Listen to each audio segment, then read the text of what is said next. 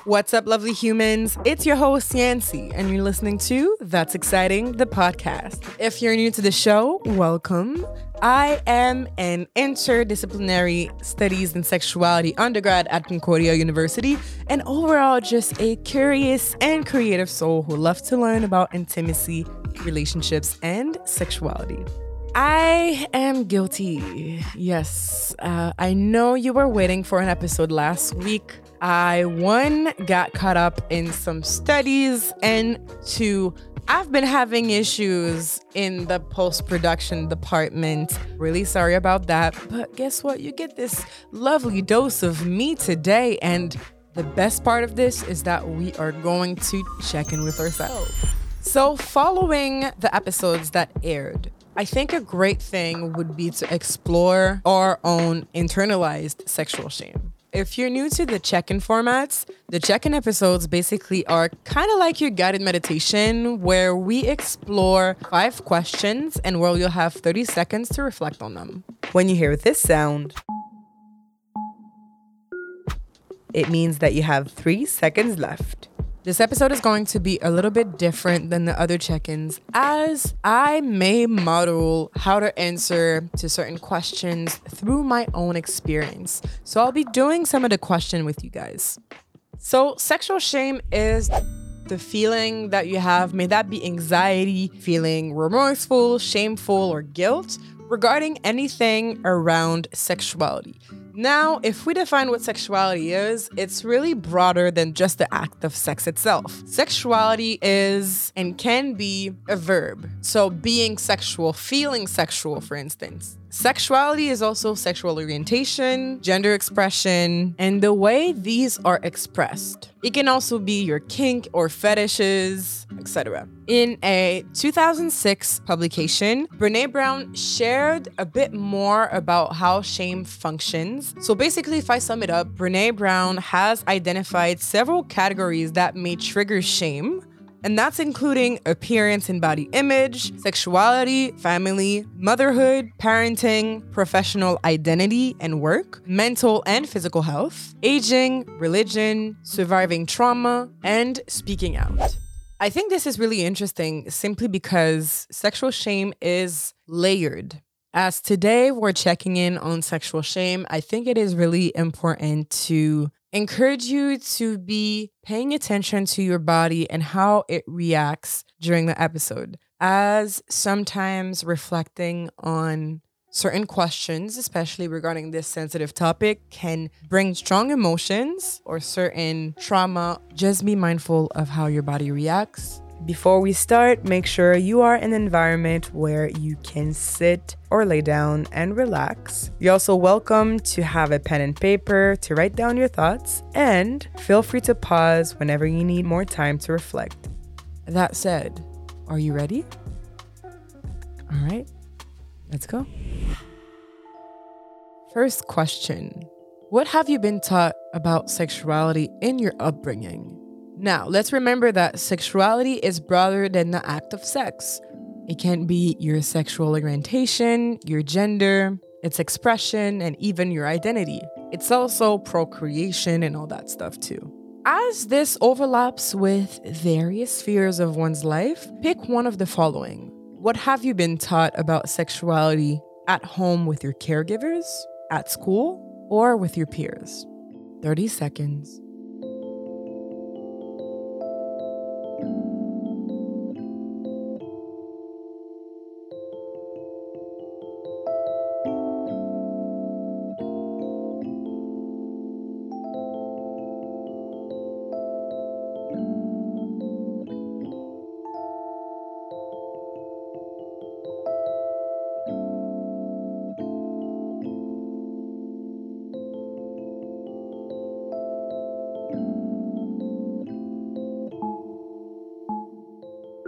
Got your answer?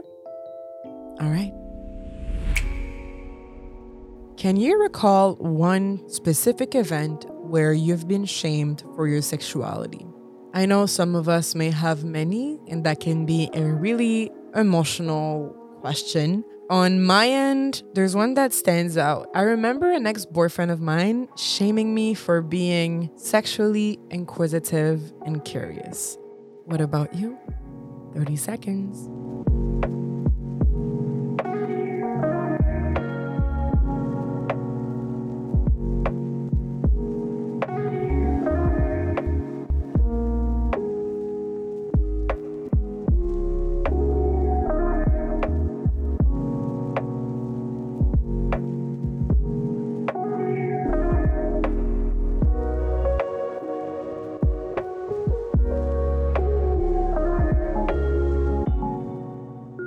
Let's take a deep breath in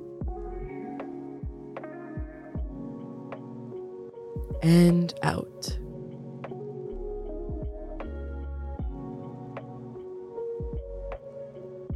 All right, moving on to the next one. We're already halfway through our check-in. As usual, feel free to pause if you need more time to reflect. Take into account the previous answer. Does this still resonate with you today? Expand on why or why not it is the case. On my end, the result of that comment was that I held on to the belief that my sexual curiosity was inappropriate in intimate settings and that I was too much. And that also made me feel extremely bad for expressing a part of myself with someone whom I felt comfortable doing so before that instance. Today, though, this belief does not resonate with me anymore, and it's not really aligned with who I am. Heck, I have a podcast about sexuality, you know? I'm someone that likes to explore, I love to experiment, and I'm understanding that in order for me to be fulfilled and happy in a relationship, I have to be with someone that share the same values and that love that curiosity and embraces it with open arms. Also, reflecting on that made me realize that I'm not really compatible with someone who is not interested in exploring in the bedroom. So, in the same spirit, think about or write down if your previous answer still resonates with you today.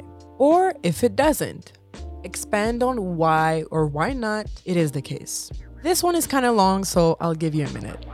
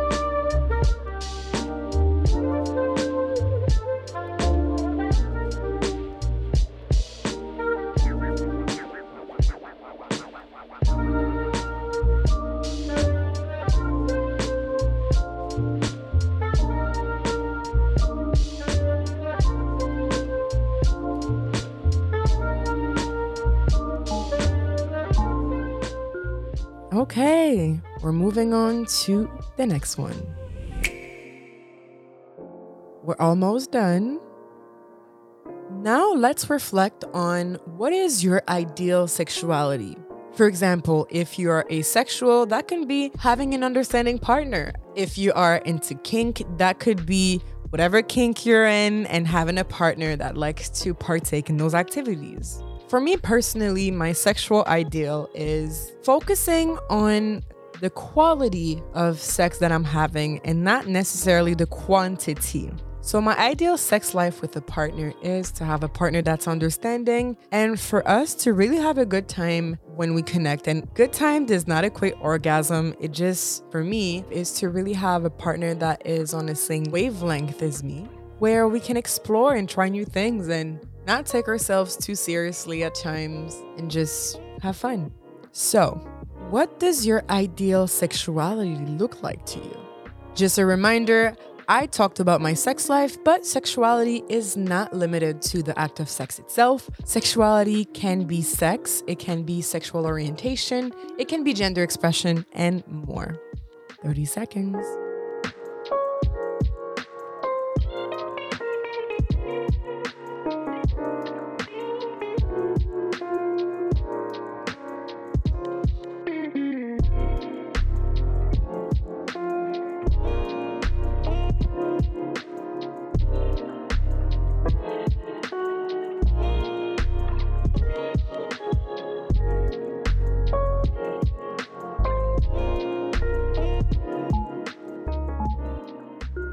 Okay, we're moving to the last question.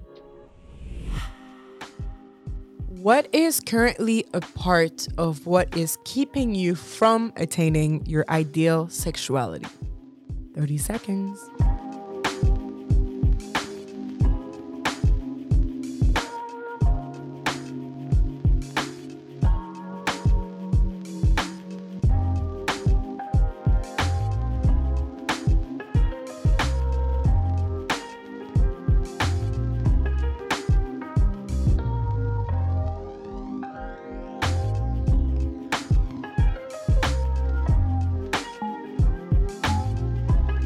One thing that I wish to acknowledge about the last question is that not everyone has the same access nor privilege when it comes to their sexual ideal. What I mean is that not everyone has the same support system, has the same resources, not everyone is in the same socioeconomic position, or is living in a country where you can be sexually liberated and express yourself freely. Something that has helped me in my journey of shedding shame and also stepping into my sexual ideal is finding my community online. If you have access to this podcast, I assume that you also have access to phone, internet, and social media. And so I would encourage you to find people that are in the community that you relate to. If you are asexual, finding folks that fall under the asexual or aromantic umbrella. If you're queer, Black, if you're into kink, there is a ton of people like you out there on the internet. So I think one step for me of shedding shame was one, to ask the questions that I asked in this check-in. The second step for me was to find people that look like me and find people that have the same interests, have the same values. And I am challenging you. Take a second to reflect on how your social media feed makes you feel. Do you feel happy? Do you feel represented? Or do you feel bad every time you open your social media and there's a lot of anxiety? So my call to action to you is to take your phone, if you can right now or after the episode, or maybe later tonight. But take your phone and go through the people that you follow, and the accounts that are not serving you, unfollow them. If you can, replace them with accounts that make you feel good, represented, and seen. Having a community of people who understand your experience, that can guide you, and finding that support is really helpful. So if you're not in a position to have that in person, there is always the route of the internet, which has helped me in my teens during the MSN era. What's up? That spring cleaning made me curate a feed that really represents who I am. Now I'm seeing women of color, I'm seeing sex positive memes, and a lot of puppies. Okay, now let's take a deep breath together. Good. As usual, this episode is a take and leave approach. So you take what resonates with you and you leave what doesn't. Now, as this episode is not a replacement for therapy, I'm only offering certain questions on which you can reflect to just start this journey. Next week, we'll be furthering this conversation around sexual shame with Eleanor Gershman and Casey Mao. And on this note, stay curious, because that's exciting. That's exciting, yeah. Before we leave, on production team, recording, editing, and sound design by yours truly, myself, Yancy. Special thanks to Jane P for her assistance on production. The official That's Exciting anthem by Calder Nash. The amazing vocals on the track by Mel Pacifico. That's all for today's episode, and until next week, stay curious, because that's exciting. Baby, come inside me. Oh,